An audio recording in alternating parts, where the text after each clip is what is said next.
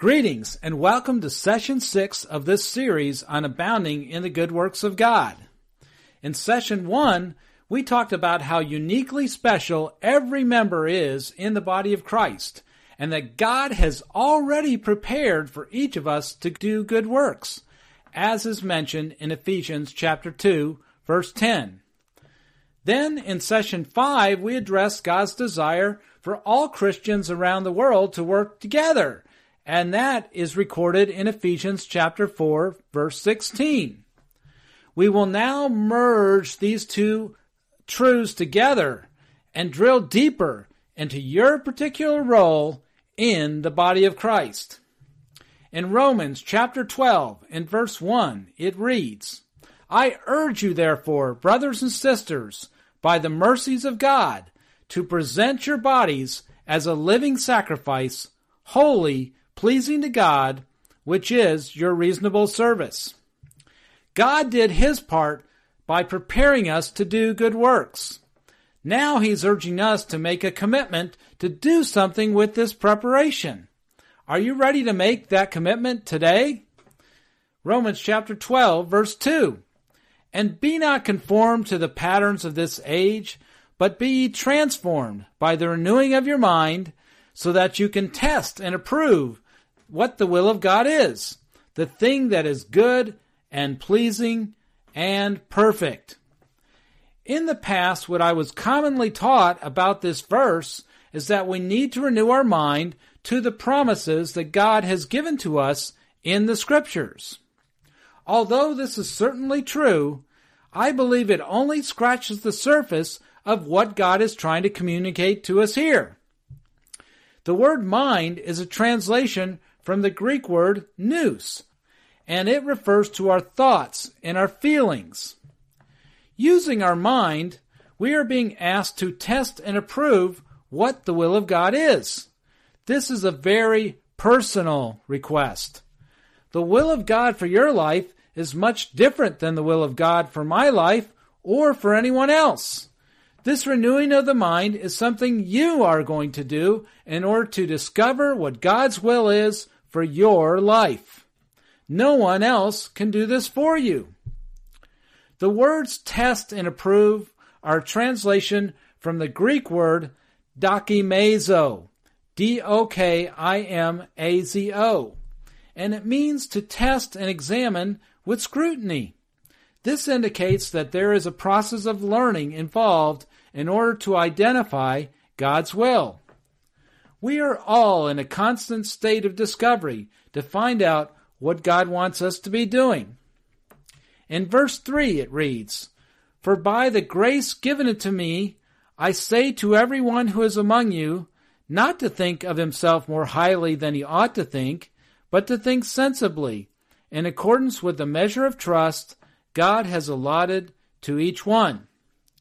The words "not to think of himself more highly" is a reminder that every person's role in the body of Christ is different, but that each person's function is just as important as ours.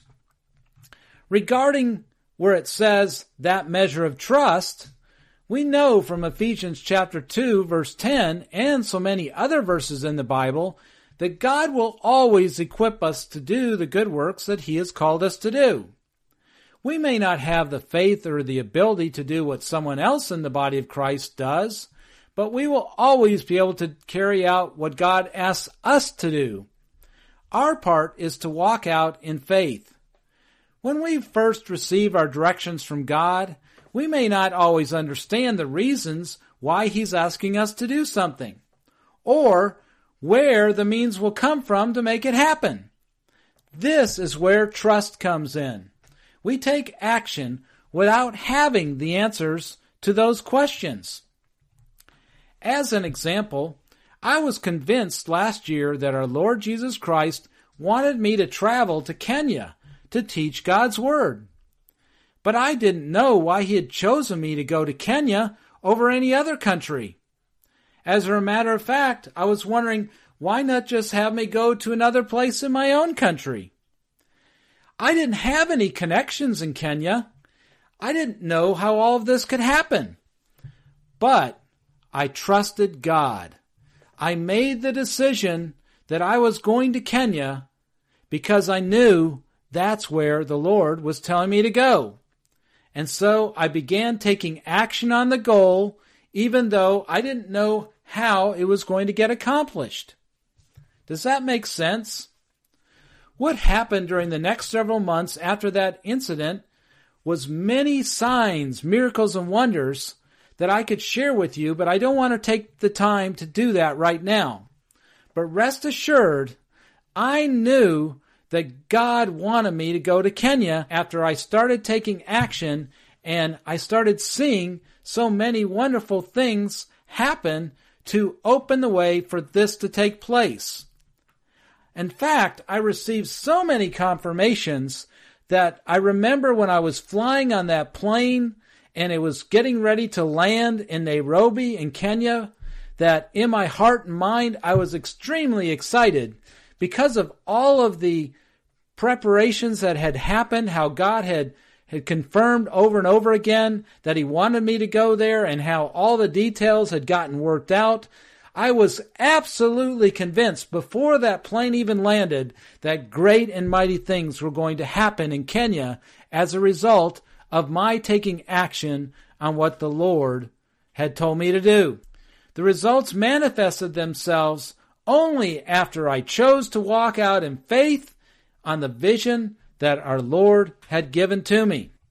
Here is the basic formula for success. It's very simple.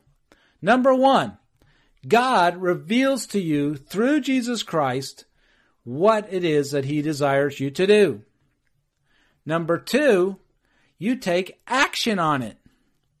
Then comes number 3, where God guides your steps and brings it to pass. Verses 4 and 5 from Romans chapter 12.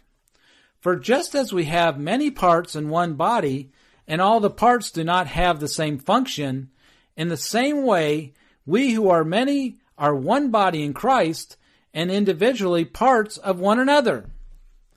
In the last lesson, I shared a lot about teamwork. In a team, everyone has a specific role to play.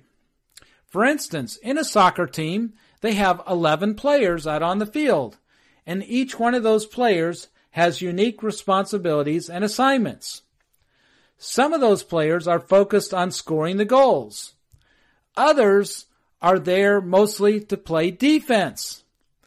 Some players set up the plays that result in the goals being scored, while others, of course, take the actual shots on goal.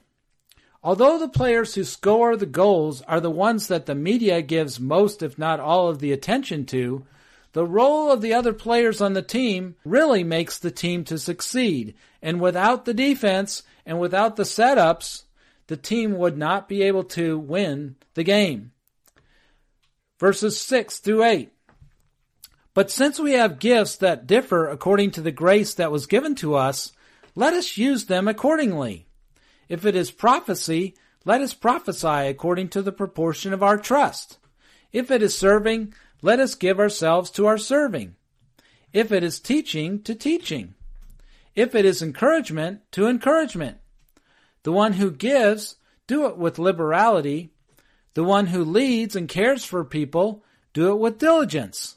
The one who shows mercy, do it with cheerfulness. First of all, I want to mention that it says that we have gifts that differ. This tells us that we all have gifts. No one is left out. Every person in the body of Christ has been given gifts. These gifts were not given for us to use selfishly for our own benefit.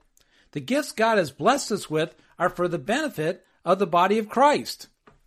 It is the test and approve stage that was mentioned in verse 2 where we identify what those gifts are. Understanding what they are, we are now being asked in this verse to step up to the plate and use them for the benefit of others. I love the word cheerfulness in verse 8. It comes from the Greek word hilarotes, Hilarotes. We get our English word hilarious from it. Performing our ministry should bring joy and happiness in our life. I know when I was in Kenya and Uganda, utilizing the gifts that God had blessed me with to minister to the wonderful people there, it brought so much joy to my heart. I really don't know how else to describe it. 2 Corinthians chapter 9 and verse 7. Let each one give as he has previously decided in his heart, not grudgingly or of necessity, for God loves a cheerful giver.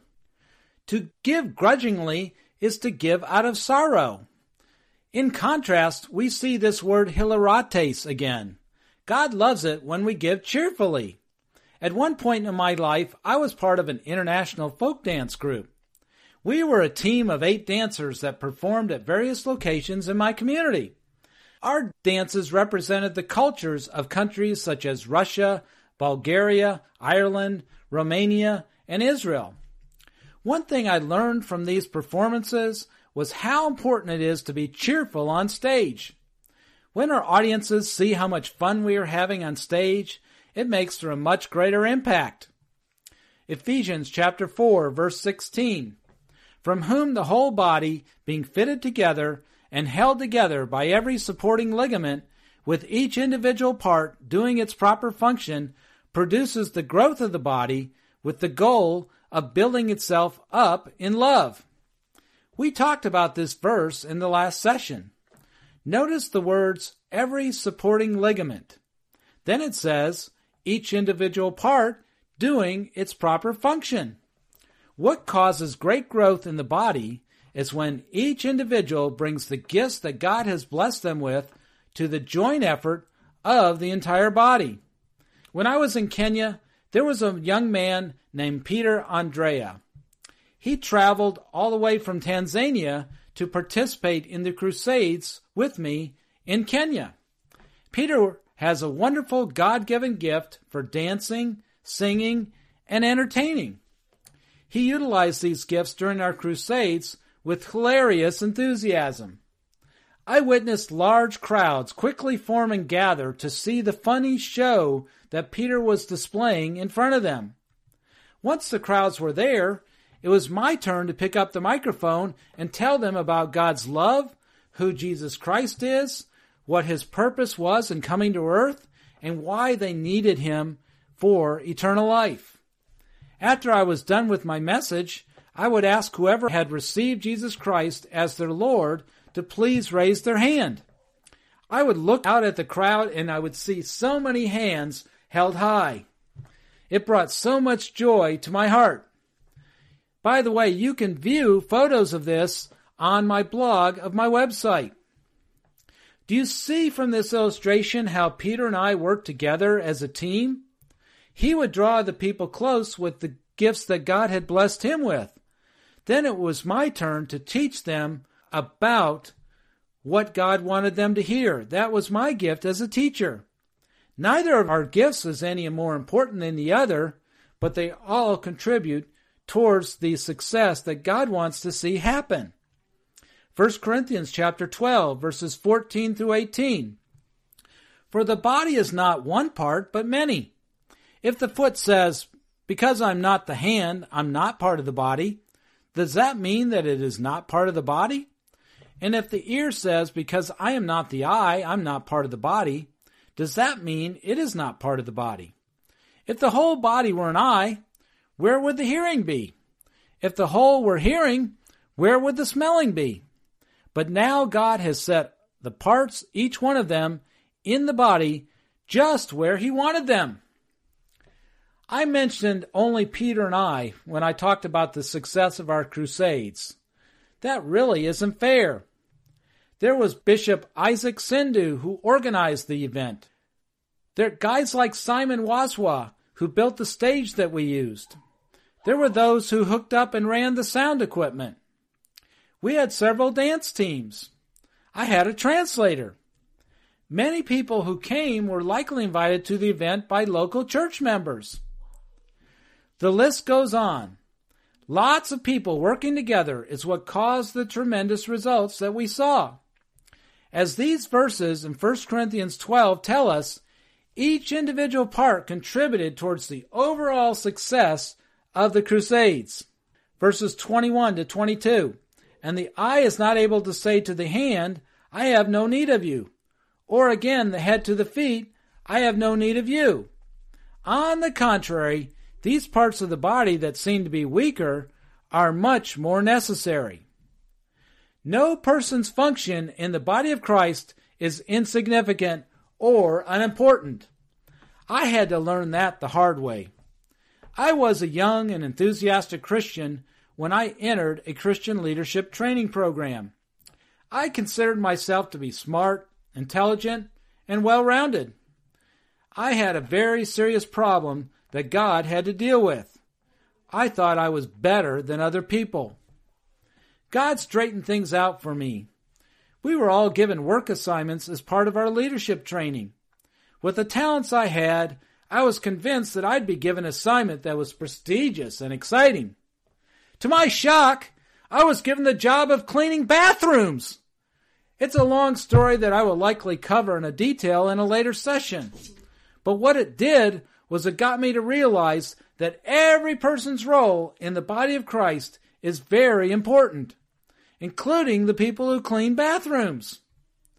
In the business world, the person who is the top company executive makes the most amount of money. The person who sweeps and mops the floors and empties the waste baskets makes the least amount. That is not true in the spiritual world.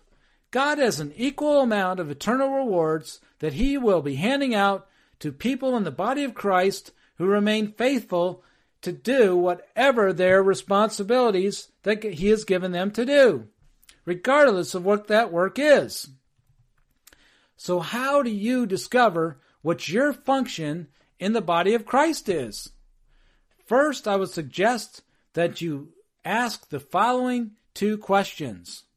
Number 1, what am I good at? What comes naturally to me that is more of a struggle for other people? Second, what do I enjoy doing? To help answer those questions, I would suggest trying different things. My youngest daughter always enjoyed physical activities. When she was young, I signed her up for dancing. She took dance lessons. Over a span of about 10 years after that, she participated in soccer, karate, swimming, acting on stage, gymnastics, and basketball. Although she did well in all of these activities, the passion to continue these sports was not there. Then she started playing lacrosse and running on the cross-country team. She made the varsity lacrosse team as a 9th grader in high school. She also made the varsity cross-country team that year. When I watch her play those sports now, I see a fire in her eyes. There's a passion to succeed, and she is experiencing a lot of success in both.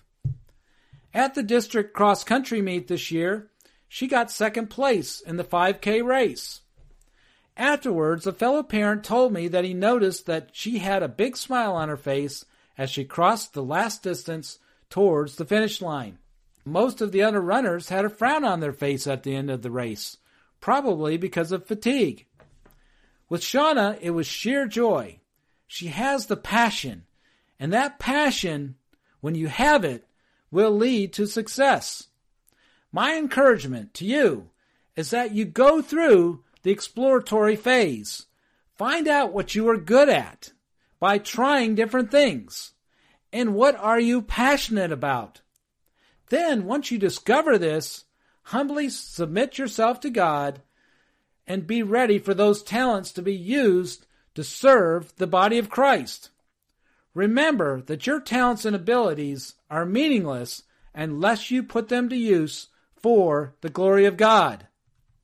In the next session, we will characterize the unique ministry of Jesus Christ.